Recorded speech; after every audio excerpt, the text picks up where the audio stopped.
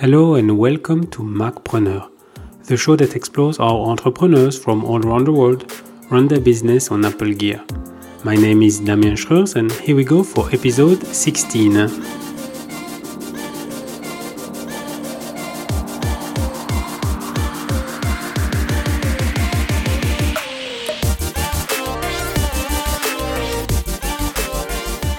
So, who are you and where are you calling from? I'm Erik Fisher, and I am calling from Marion, Indiana, which is in the United States. Well, thank you for being on the show, Erik. It's an honor to have you, a fellow podcaster, on the show. Yeah, I'm glad to do it. Thanks for having me. Yeah, I've been listening to be on the to-do list for a while now. So for the listeners who may not know about your podcast, could you please explain a little bit what's it about? Sure. Yeah. So it is called Beyond the To-Do List, and it is a productivity-based podcast. I say based because it's all about productivity, but it branches off from the normal things that you would think of when you first think of that word, start thinking of the word productivity. It's not just about time management or task management or to-do lists or calendars or email. It's all of that and more. It's all of those things that integrate with that when it comes to energy or sleep or setting goals and meeting them. I'm trying to think of what else, rest and having a balance between how much you're working, how often you're working, having rhythms and routines. It's more of a lifestyle of productivity, not a, how can I, grind it out and get things done. It's about getting the right things done. And in parallel to the podcast, what do you do? So the podcast is a side job that I've been doing now for a little over 6 years. And my day job is I am the social media manager at a company called Social Media Examiner.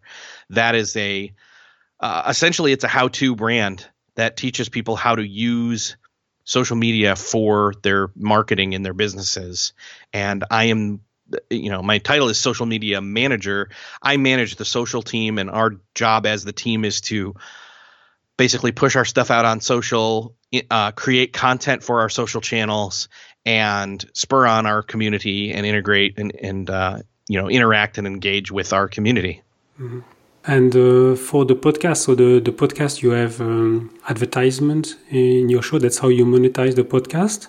Yes. Yeah. So I've been, I think even in the first year, I started to have advertisements, but only in the past, let's see, in the years of, say, 2015, 16. No, let's scratch that. This is 2018 as we're recording it. So 2018, 2017, and even some of 2016, did I really see any kind of a significant amount coming in consistently? So, But that is the primary method of monetization for the show. Mm-hmm. Do you have any plans to have other monetization options related to the podcast? I have related to is it's not necessarily it's related to the subject matter. I have a project that I have in mind, and it's going to require me to take some focused time and work on it. The other thing is the idea between myself and a few other local friends who are avid podcast listeners to create some more podcasts, some additional shows that we would all be part of. So, yeah. And so to record, edit, publish the podcast, which Apple devices are you using?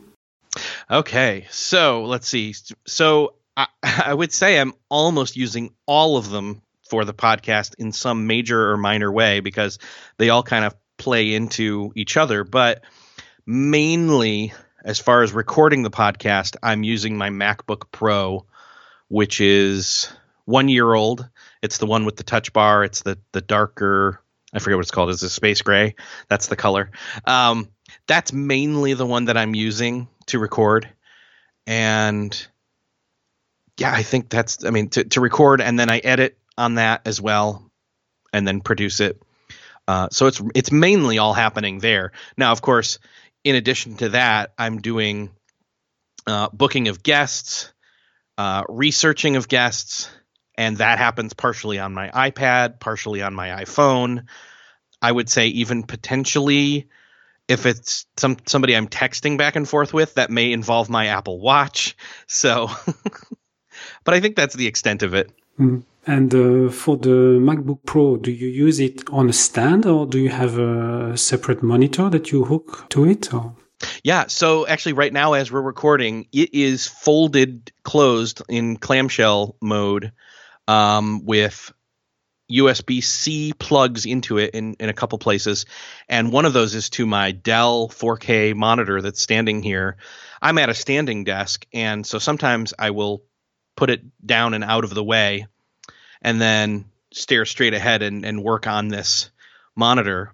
Other times, I actually have the desk set up to where I've got a small, well, not small, but it's kind of a high off the ground kind of a chair that I'll bring around over, and I'll put the MacBook right here on the desk and open it up. And so then I can kind of sit for a while. And so I kind of go back and forth between the two positions during the day, or just pick the MacBook up and get out of my office and either go sit somewhere else in the house or maybe at a coffee shop. Mm-hmm. Yeah, I have a standing desk as well, but it's let's say homemade standing desk. It's I think it's a kitchen table from IKEA. That's what mine is. Yeah, I mean, all I did is I've got a kitchen table here. It's I forget what it's called, but it's brown. And then we drilled this other stand thing into it that then heightens up where I can put the monitor. And then I've got this other shelving unit sitting here that has drawers on it so that my hands are raised up higher for where the keyboard would go. So I'm not, hunched over. So, well, it's I really enjoy now the standing desk. Yeah, I am as well. I've had this one. When we moved into this place, I rebuilt one piece to it. But prior to that, I'd been using it for a year and a half in my old home. So about 2-3 years now. And it helps close the standing ring on the Apple Watch as well. Yes, it does. In fact, I think I'm actually already done for the day. There you go. Yes, so since when are you an Apple user? Yeah, so for the longest time, I used Apple here and there back in the day, back when I was in college, which was, a friend of mine, he had kind of the silver tower at that point, and he was doing video editing in college and all those things. But that was about 2001. And then, and I was even editing on an iMac, the old school one with the white and the kind of look almost like an egg, colored egg.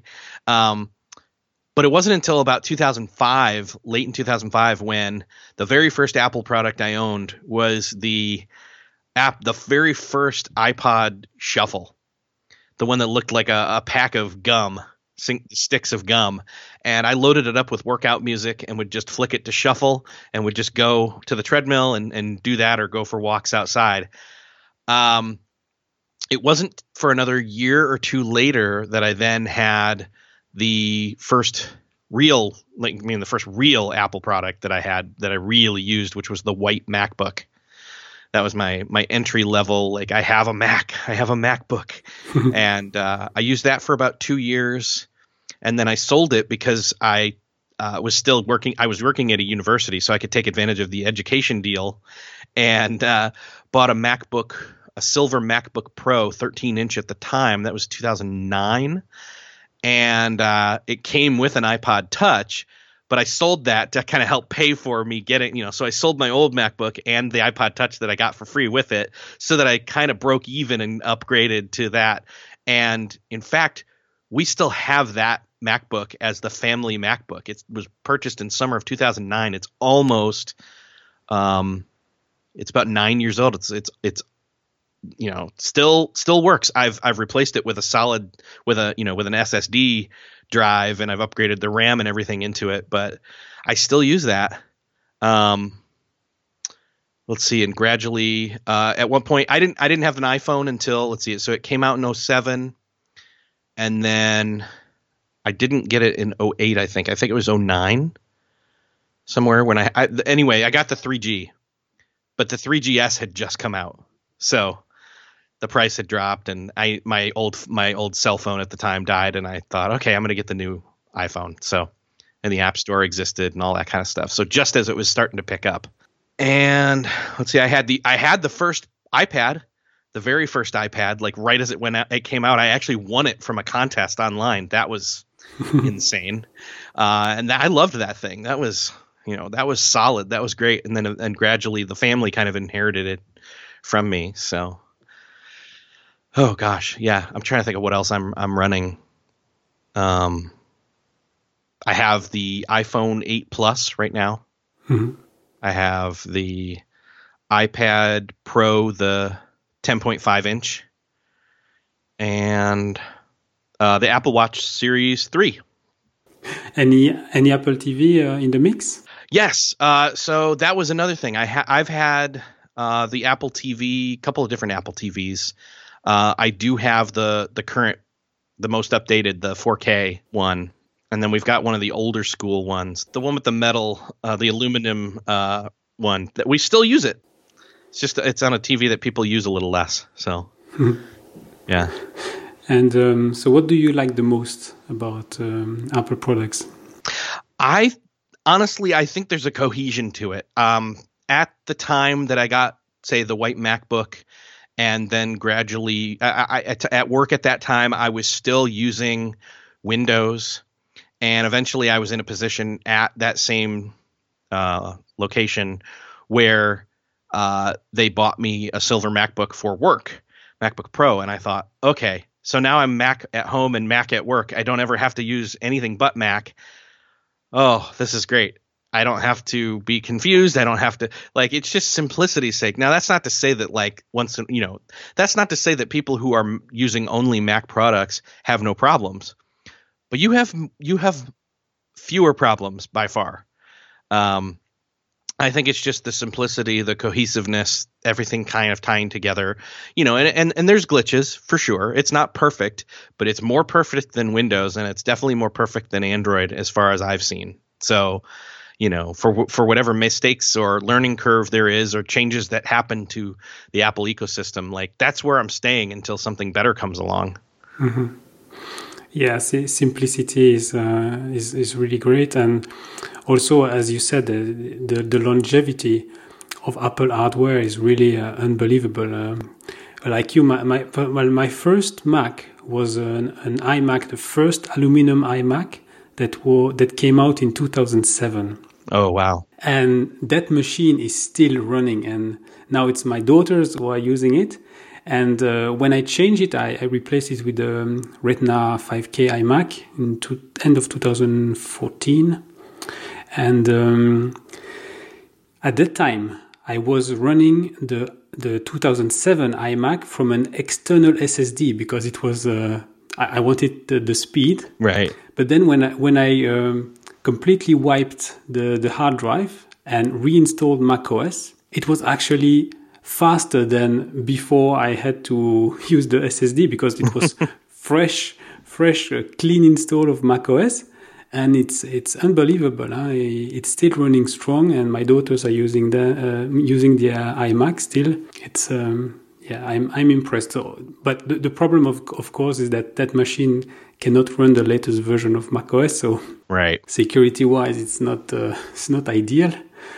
But it's still running strong. Yeah, even my 2009 MacBook Pro that the family uses, I think it can't even put Sierra on it. So I don't know. At some point here, my laptop. The plan actually was I actually did have that silver MacBook Pro. I had a second one. When did I get that? 2014. I bought one because I was working from home then, finally, when I started working for Social Media Examiner, and I needed a new laptop. And at that point, we just decided not to sell the 2009 MacBook Pro and just keep it as the family laptop. I was going to get this new one, the 15-inch, and then downgrade that other one to the family that had a Retina display and all that kind of stuff. That's not what happened. A friend of mine actually bought it off of me instead. And so at this point, if the family one dies, I'm kind of stuck because I'm like, okay, well, we need to buy a new laptop computer here. I don't know what to do here. So we'll see. Let's switch to apps now. So yes, which apps do you use the most on your MacBook Pro? Well, I think first and foremost, I think the one that I'm using the most on my MacBook Pro is probably Things 3. That's the task manager app. And because I'm using it there, I'm also using it on my iPad and on my phone. I think I actually took it off my watch so that I wouldn't use it there. I don't know why. I think there was some sluggishness that was happening, and I was kind of surprised. And I thought, well, if it's not updated when I open my watch to that app, then what's the point of having it on there? So, and I just thought, you know what, I always typically have my phone with me anyway. So, but yeah, Things 3, which is great. I've been using that for over a year now. When that came out, one of the other ones that I use a lot. Obviously, I'm using Audacity for editing my podcast. I mean, not obviously. A lot of people would say, oh, yeah, use GarageBand or whatever. I've just used Audacity for years. And rather than learn new software, I've just got my workflows already set up inside of that. And it's free. So why not? I often am using ScreenFlow from Telestream. To record my screen and or audio. That's really helpful. I'm using Slack constantly. And again, that's another one that I'm running across all the devices to be able to do chats with certain people. Trying to think of what the other one was that I was going to say. There's another one that I use all the time. I was for a long time using Tweetbot, but they've because of Twitter, has started to crack down on their API and make changes. I haven't been using that as much, and I've been using mainly the native Twitter app. But that's not on the Mac. I've been using the desktop there. So I'm trying to think if there's anything else that's special. We use Skype all the time, and I mean that's what we're using right now. I use Skype all the time for recording the podcast as well as for work chats as well. And then Evernote. I think that's probably the other one, is that I keep Evernote running often because that's where I'm using it as a scratch pad and a collection of data and different pieces of information, so I can quickly capture as well as search for that on any device as well. I think that's it. Mainly the ones that make the most sense as far as what I do. And the Mac. It's funny, I'm using as well Audacity to edit Macpreneur. And when I was researching things, even though I knew I had GarageBand on my Mac, I realized there were a lot of tutorials, first of all. And I realized that it was really easy to edit the podcast, to select part of the track and to remove, when you want to remove hums, or if you want to silence maybe just my track versus the guest track. It was much easier to do that than with GarageBand. Yeah, I have always thought, GarageBand's one of those tools that it has a little bit of a learning curve. It's not as, unfortunately, even though it's an Apple product, it's not necessarily intuitive. Audacity is just incredibly simple. It's just, there's literally just WAV files that show up in there and you just do what you need to do. I mean, not just WAV files, but the WAV pattern, I should say. So for all audio files. And what I realized is as well with Audacity that there are some plugins. There are great plugins that allow to improve the quality of the recording in just a couple of clicks. And then it integrates. So when exporting to MP3, I have an XML file with all the preset information for the metadata for Apple Podcast. And so I realized that with GarageBand, you need an additional tool if you want to do that step. So even if it was easy to do the editing part, which I felt was not as easy as with Audacity, still there is something else that is missing before, in my case, uploading the MP3 to Simplecast. So I'm sticking with Audacity. I'm always running one version behind the latest one, so I'm still on Sierra right now. And when Mojave will be released, I will jump to High Sierra. But I'm still a bit concerned about compatibility of Audacity with the latest version of macOS. We'll see. Yeah, we'll see. I typically wait. When they first come out with one, I wait about a month and just I look up. I have a list of my core apps and just say, okay, what's the list? Are they compatible? I a lot of the time I'll actually look and see, is there an update and does it say whatever the new operating system is, that it's compatible with that. It says something, High Sierra compatible or something like that. So once I know that that's okay, I pretty much just jump into it about a month and a half after it's out. Yeah, I'm a bit more, I would say, paranoid, especially from the security side of things. For iOS, it's a different story, but for macOS, because I'm using that for my business, I cannot really afford to lose data or to lose too much time, and so I've taken that approach. And I don't know if you remember, but there were a bunch of bugs and also security issues with High Sierra. Right. There was a privilege escalation bug, meaning that somebody could get root access to your Mac with just a single click, something like that. It was like unbelievable, the little mistake that slipped through. Now, talking about the iPhone and the iPad, which apps do you use the most on those devices? Yeah. So there's one that I really like, which is called Just Press Record. And that is, and actually that's for the Mac, the iPhone. I think it's iOS as well. I don't know that I have it on my iPad though, but it's definitely for Apple Watch, because I have a complication on my watch where I can tap that button in the bottom. It's in the bottom center of my watch on the screen that I'm using, and it'll start to use the Apple Watch to record, and then it'll sync across iCloud that file. So it actually comes in handy, like if I'm having a conversation out and about with somebody, and I'm thinking, I wish I had this so that I could listen back to it. I can do that, and I've done that before. So that's number one. That's the one I really like. Of course, for listening to podcasts, I have to pick an app. So I use Overcast. That's what I've used for the longest amount of time. And again, I've got Evernote there.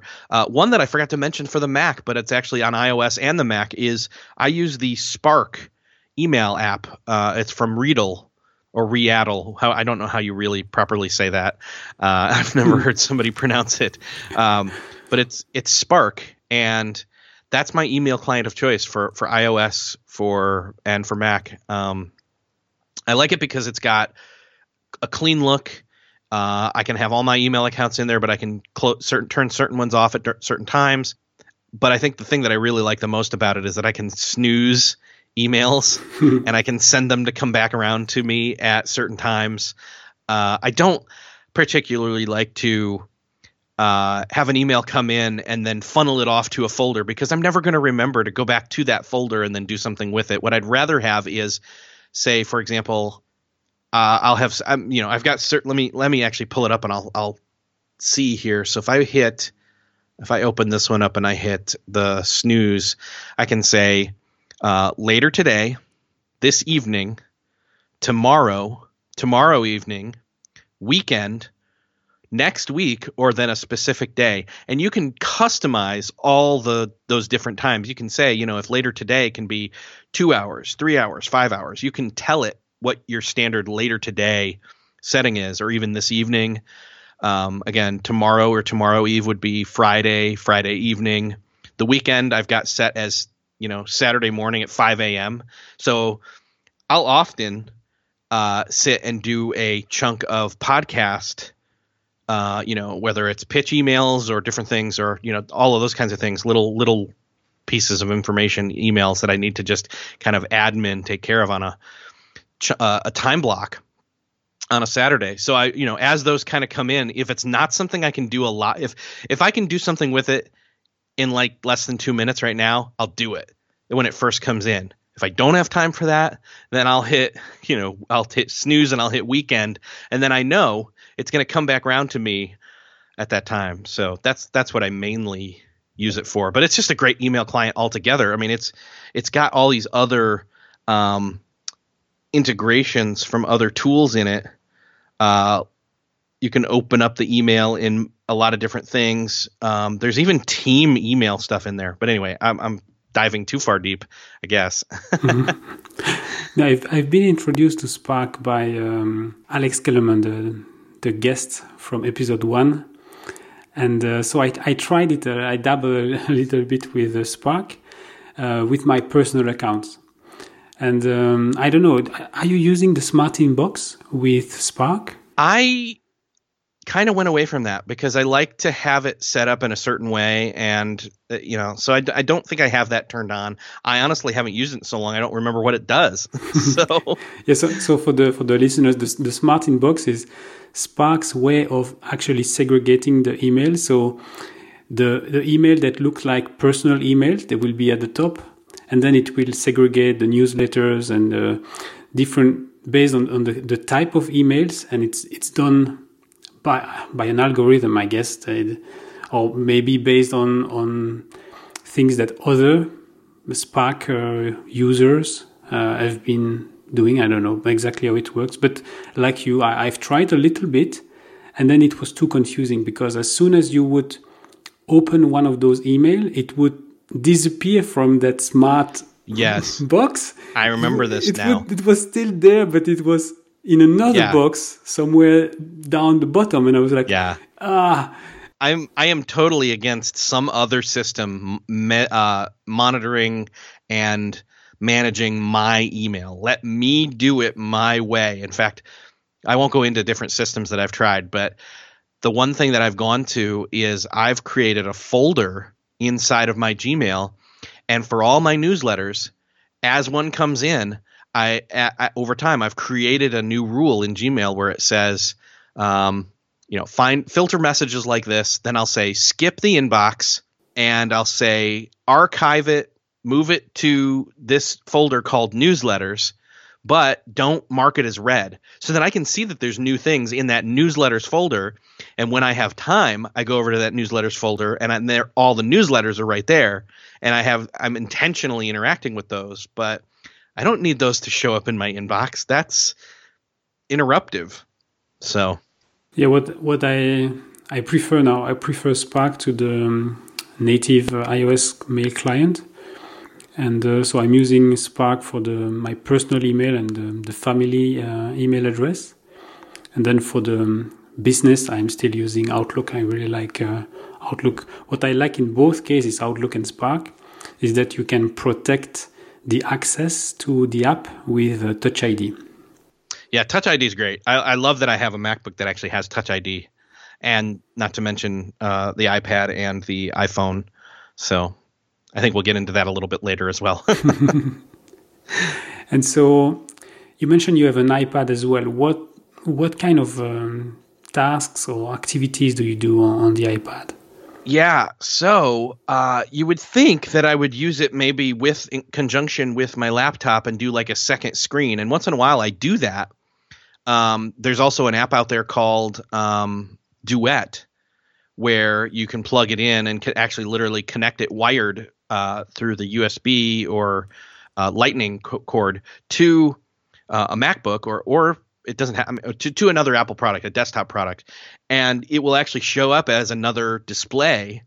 And you can do that, but I rarely do that because one, it's a little bit smaller screen, and if I'm going to use it as a second screen, it's really to have a completely different set of information there, not that I'm moving stuff back and forth from.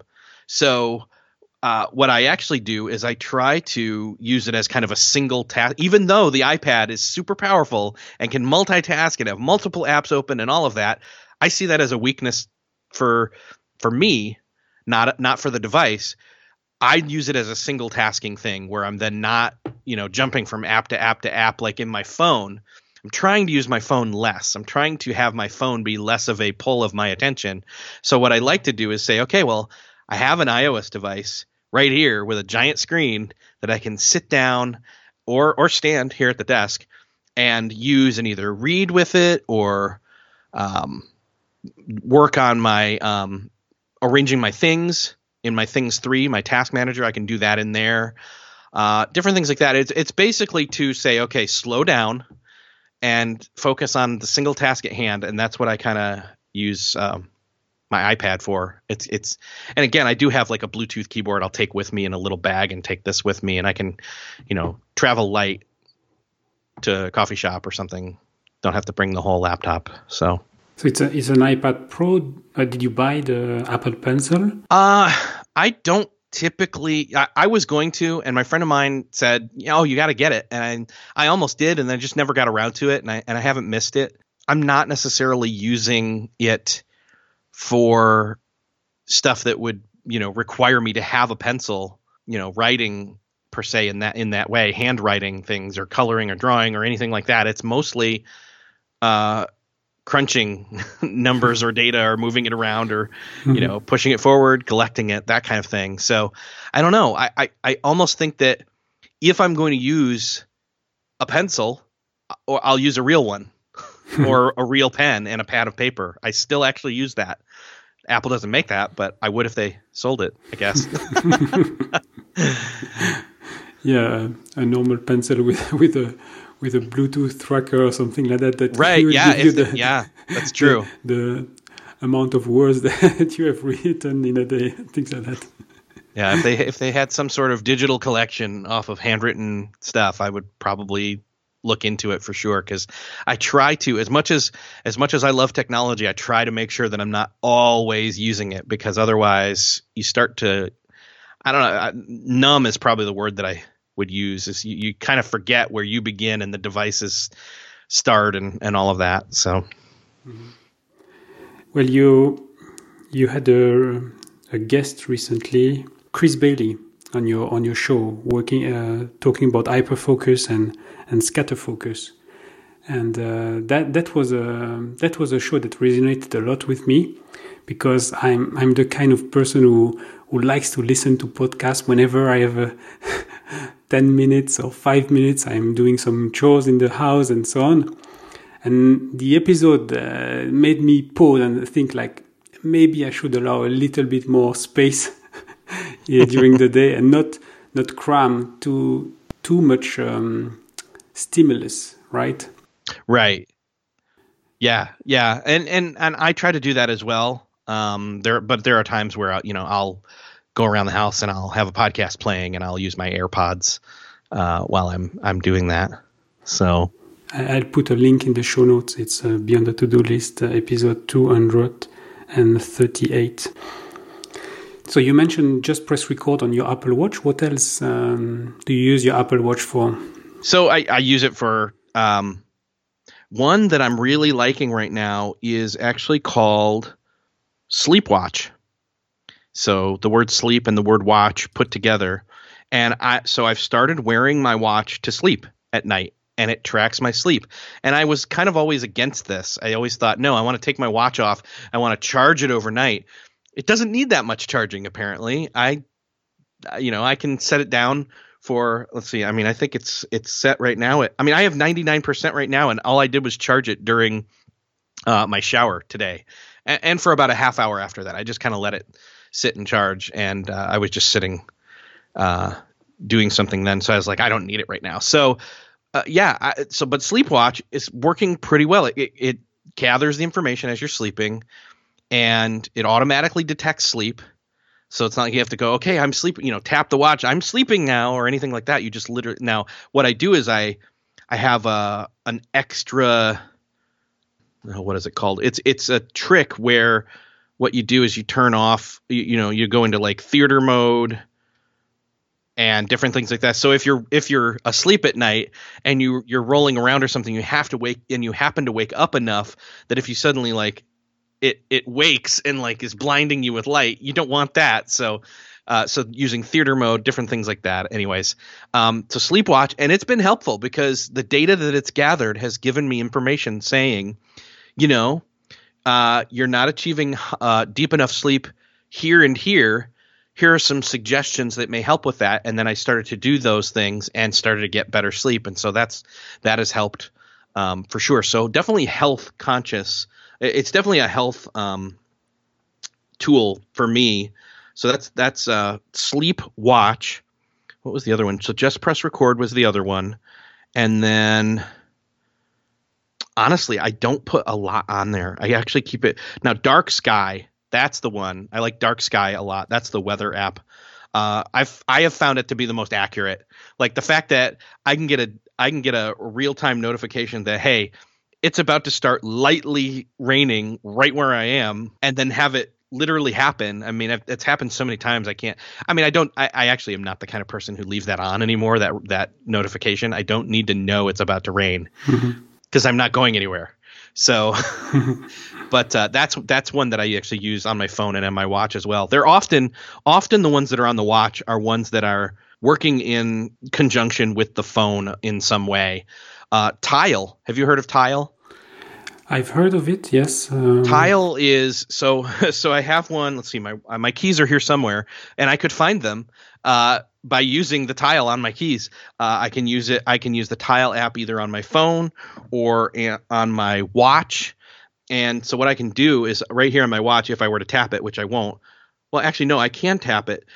There's a slot that says wallet, and there's a slot that says keys. So I've got one that's on my keychain, and it's like the size of a quarter. And then, and it's maybe twice the thickness of a quarter, a U.S. quarter, I should say.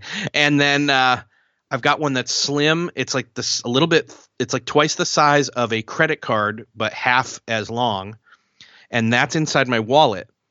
And so then at any time, I can press the button on either the one in my wallet, the one on my keys, or in the Tile app on my watch or my phone, and I can find any of those other ones. So it's kind of cool. I've got like, the four things that any person now can't leave the house without is your phone, your keys, your wallet, and your Apple Watch if you have one. And so there you go. So Tile is really helpful in that way, and you can get them in a bundle, of like a 4-pack of it's not bad. They're pretty decent. They make great like stocking stuffer or Christmas type gifts. So. And which watch face do you prefer now on the watch? I am using. Let's see. What am I using? I'm typically using the modular, but there are times where I am using the modular where I've pulled all the complications out of it except for the time, and then the time is dimmed down to a really dark slate type gray, and that's what I kind of call my movie theater watch face. I switch to that when I'm in a theater, so then I can raise my arm and I can see the time, but it's not like shining light so anybody can see it and doesn't disrupt people. So that's typically what I'm using. Yeah, because I try to go as simple as I can with the Apple Watch. Mm-hmm. Recently, one of my favorite app, it's called Zero. I don't know if you have heard. I don't remember now if in one of your podcasts you had a guest that was talking about health and time-restricted feeding, or a diet where you do some fasting. I think so. Yeah. I think I remember something like that. I would need to find it out. But so there is an app called Zero, and the only thing it does, it helps you track how much fasting you do. So, and the goal is usually between 13 and 14 hours of fasting. So, whenever you finish your dinner in the evening, you would start kind of a timer. It's like a timer, and then it tells you, okay, the 13 or 14 hours goal that you put will be finished at maybe 7 o'clock the next morning, or 8 o'clock in the morning. And until very recently, I had to use the iPhone to do that, and I was always forgetting to do it. But now they have an Apple Watch a version of it cool. with a complication. And so just with the tap of a button now on the Apple Watch, I can start the timer for the Zero app. That's cool. I'm going to have to check that one out. I just made a note to check it. Yeah, I think the first time that I heard about that was in a podcast from Tim Ferriss. And that's how I came about this app. Very cool. So there is a segment in the show that I like to call the haha moment. So is there any tip or trick that you discovered recently that you wished you knew before on any of your Apple products? Yeah, and I think that I got this from you, where you offload apps off of your phone, and when they announced that late last year in the fall with the iOS 11, I didn't understand what the purpose of that was. But then at some point there, I think you wrote to me and said, hey, this is what you do with that, and this is how it works. And I started to integrate that in. And so for people that don't know, although this is, people who use Mac products, they probably know, or maybe they've heard of it.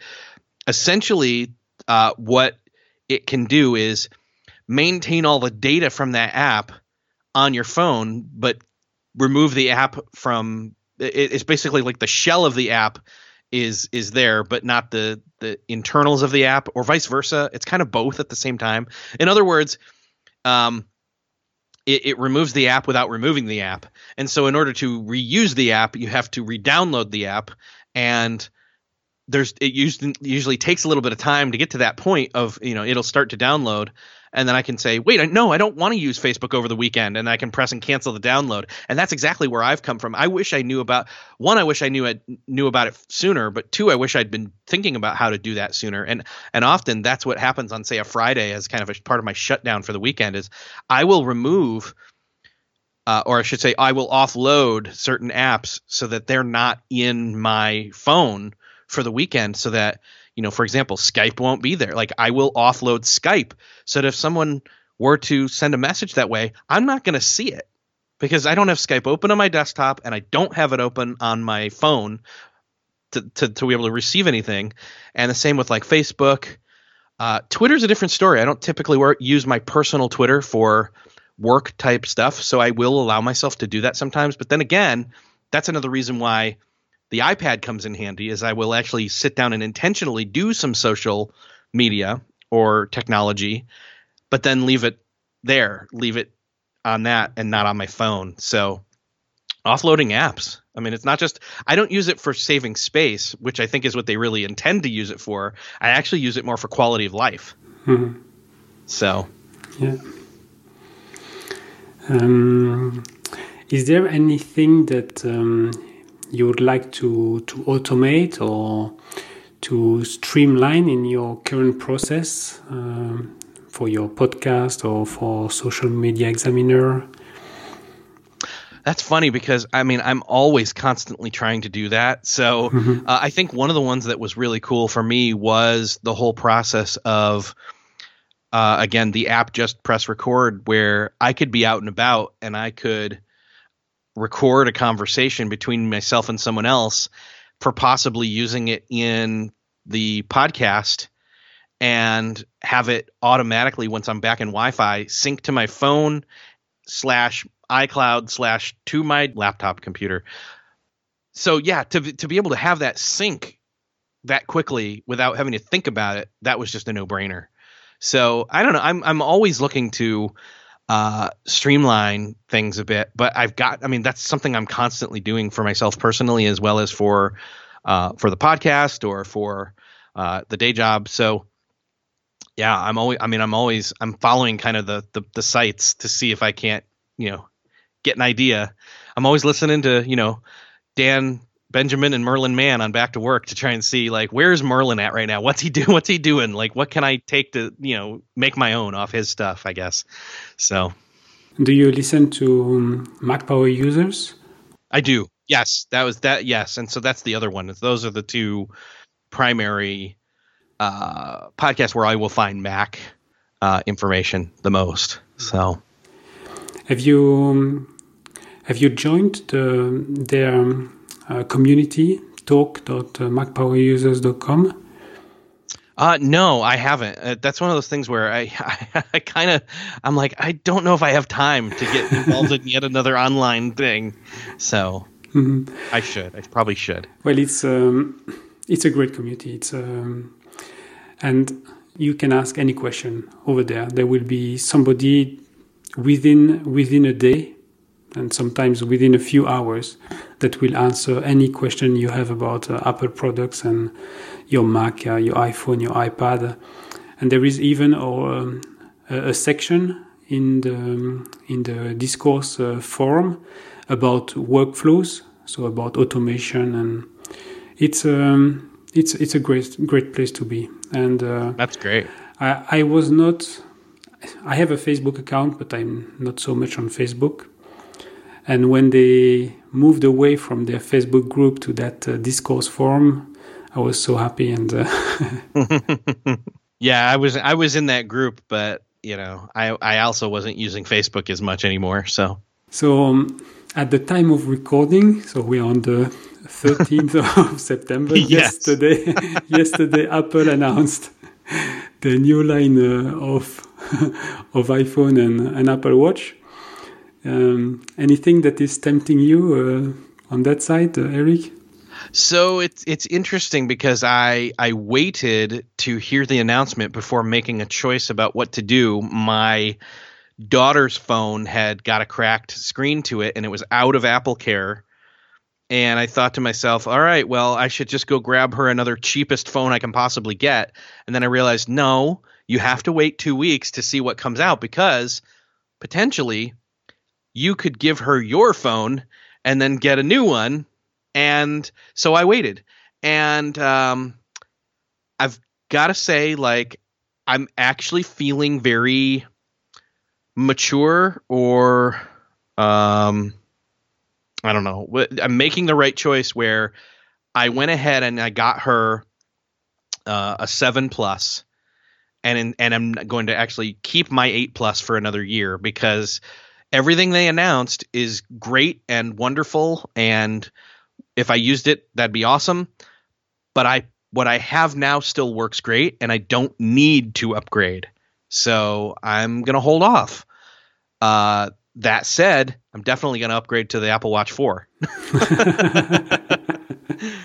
I can't wait to have a bigger screen. That's always been one of my biggest issues with it, is it's still a bit small screen wise, even on the bigger one.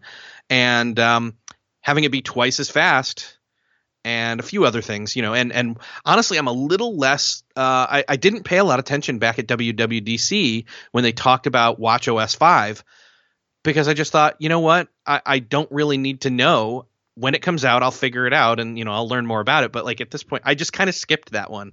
So, but from what I know, watchOS 5 and Apple Watch 4 are going to be amazing, and I won't care about not having an upgraded this or that or whatever. So, yeah, phone wise, yeah, it was very heavy on hardware, but they didn't talk so much about iOS 12, watchOS 5. So it's still not clear in my mind. Yeah. I have the Series 3 as well. I bought it earlier this year. It's not clear what I will gain with watchOS 5 and what I will not get not upgrading to the Series 4 for the Apple Watch. So I'll be honest, I'm actually going to wait because watchOS 5 comes out next week. I still want to get the 4. I think the hardware and the screen are worth it, but I'm going to wait, and I'm going to see how I'm going to put watchOS 5 on my watch, see how that feels and all that. But again, because I do remember there was, I can't remember if it was watchOS, I think it was watchOS 3, which was really kind of a breakthrough back when I had the first Apple Watch, which I didn't get right away. I waited a year and a half, and then got it $100 off, which was great for brand new. And then there was that watch, I think it was 3, where they reworked stuff from the ground up, and it just suddenly was so much faster, even though nothing changed hardware wise. It just made it made better use of the hardware because of the software, and a lot like how I hear iOS 12 is going to be for a lot of our devices. So, and again, that's another reason why, I have an 8 Plus that works fine right now on 11. When 12 comes, like, it's probably going to be better for the first time in a long time versus the other way around. Like, and that's what everybody's saying. So I really think Apple's kind of turning the corner when it comes to, in a weird way, keeping us from getting the latest and greatest, which I know that's what they want. But like, I think they have to make sure people are happy with their older devices, so they will upgrade. So yeah, I'm going to hold off on the 4 for about 2 weeks, 3 weeks, but then I'm going to get it. So yeah, they even had a segment in the keynote, during the keynote, when an executive came and talked about actually recyclability and the fact that they are really now focusing on being able to, or giving their customers the ability to use the device even longer. So already today it's already great, but they're going one step further. And yeah, it was I think it was a bold statement. And I don't know if you remember 5 years ago, between 5 and 10 years ago, there was all these, like, not scandals, but some people were saying, Apple is producing, is creating products that will not be good after a certain point of time, and how do we call that, scheduled obsolescence or something like that? Yeah, it's similar to that, and that even, and that's from a software standpoint even, but even from a hardware standpoint, there was the whole like bend gate where they were bending the phones, and I mean, I think we're at a point where, the one thing I'm still waiting for is for them to really make an almost impossible to shatter glass front to a phone, because that's really the thing where it's like I'm sorry, Apple, your products, your phone specifically, can be so aesthetically pleasing, and you can Johnny Ive me all you want and say how beautiful it is and it's aluminum and all this and that and whatever, but like, until I don't have to put a case on my phone in case I accidentally drop it and have it like shatter and be out hundreds of dollars, I've got to put a case on it. So I'm still hopeful for that day, actually. There is glass stuff out there that, I mean, it's in short supply, but that they have been getting to that point where we may see that soon. So anyway. I was surprised also by the lack of mention regarding the iPad. So they didn't talk about the iPad at all. So yeah, I suspect there's going to be an October event at this point, because they didn't do anything with any laptops. They was rumored to have a new Mac Mini upgrade, which I'm kind of interested in, to maybe have a permanent but out of the way desktop machine here at my desk, because I already have a monitor, and then I would never have to plug my laptop in. So iPads, Mac Minis, laptops, the AirPod 2, AirPods 2, I guess is how you'd say it, and even that charging flat mat that they announced a year ago that's still not out, which is very un-Apple-like. So I'm guessing there's going to be one more thing. I think there's going to be one more thing event-wise before the end of the year. So we'll see. Yeah, that's what I was expecting. Like, it was so in Luxembourg, with the time difference, the keynote starts at 7 p.m. and it usually ends around 9 p.m. And it was like 8:45, and I was expecting the one more thing, and actually the keynote almost ended at that point, and I was like, what? Yeah, they took a while on the watch, and then they took a while on just the phones. The first set, and then that other in between / lower one, and so I feel good with where I'm at. Like, I have an iPad Pro that's a 10.5 and it's only a year old. I have a MacBook here, MacBook Pro 15-inch, that's only a year old. I mean, I upgraded everything I had last year. I had the MacBook Pro, the iPad Pro, the iPhone 8 Plus, and the Apple Watch 3, all within like 2 months of each other, which was not happy for my bank account, but so at this point I'm like, I don't really need to convert. And I mean, all of it's running really well, and that's great. Like I could upgrade, but do I need to? No. What I actually should do is wait this out and get it to the point where it's that next thing. I'd love. I mean, I would if I were to upgrade right now, what I would have gotten phone wise would have been the iPhone XS Max, because I have to have a bigger phone. My thumbs I can type so much faster with that. So, but that's a brand new device this year. So let's let them have a year to make it better. This was an S speed bump upgrade kind of a year. Let's see what they do with it next year. The 10 or not the 10, do the 11. And also I'm like, where's the 9? There's no 9, and there's never going to be a 9. And also you're still selling the 7 and the 8 and the 7 and the 8 Plus. Ditch the 7. Why are you offering the 7? I'm still so anyway, you can see I love Apple, but I'm like, what are you doing? It doesn't make sense. Like, streamline your stuff. Get it, selling the 7 and the 8 does not make sense to me at the same time. But I'm glad the 7's there, because then I can go cheaper and still essentially get the same 7 and 8 phone for my daughter, who will then use it for 3-4 years probably. So anyway. Yeah. So what's next then for you and be on the to-do list?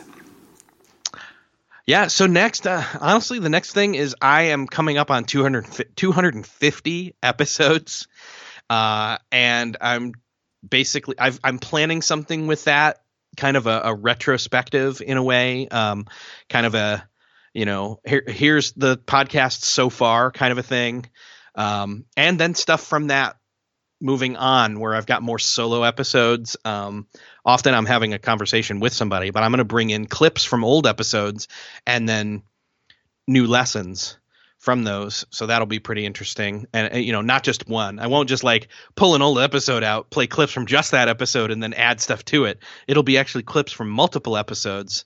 So that's something I'm working on. I've got a project that I'm not going to talk about just yet. And, the podcast thing where I'm trying to sit down and work with other people on some collaborative stuff podcast wise. So we'll see what happens with that. How soon it happens, I should say. And so where can people find more about you? Yeah, it's simple. All you need to do to find out more is to head over to beyondthetodolist.com, and that's where you can find all the episodes, place to subscribe, place to find me on any of the social media outlets, and connect with me there. Great. Well, thank you very much for being on the show. And I must say thank you also for your show, because it's very helpful. I really like the diversity of guests that you have on Beyond the To-Do List. And I must also say congratulate you on actually your interviewing skills. I really enjoy the way you interview the guests, and how you manage to pull and synthesize and summarize the different things that the guest has talked about in your own words, and which makes a lot of sense, and I appreciate that a lot from you and your podcast. Yeah, thank you. Thanks for listening. I'm so glad that you get stuff out of it, because I would do it if no one was listening, but maybe not. But I'm sure glad everybody's listening that is, and that you guys let me know. So thank you. Yeah. So for the listeners, all the links will be in the show notes, available at macpreneur.com/episode 16. If you enjoyed the show, please leave a rating or review by visiting macpreneur.com/iTunes. It will help the show be on the radar for other listeners. And if you have any question or comments about this show, or if you would like to be a guest, please visit macpreneur.com/contact. So that's it for today. And until next time, I'm Daniel Schroers, wishing you a great day.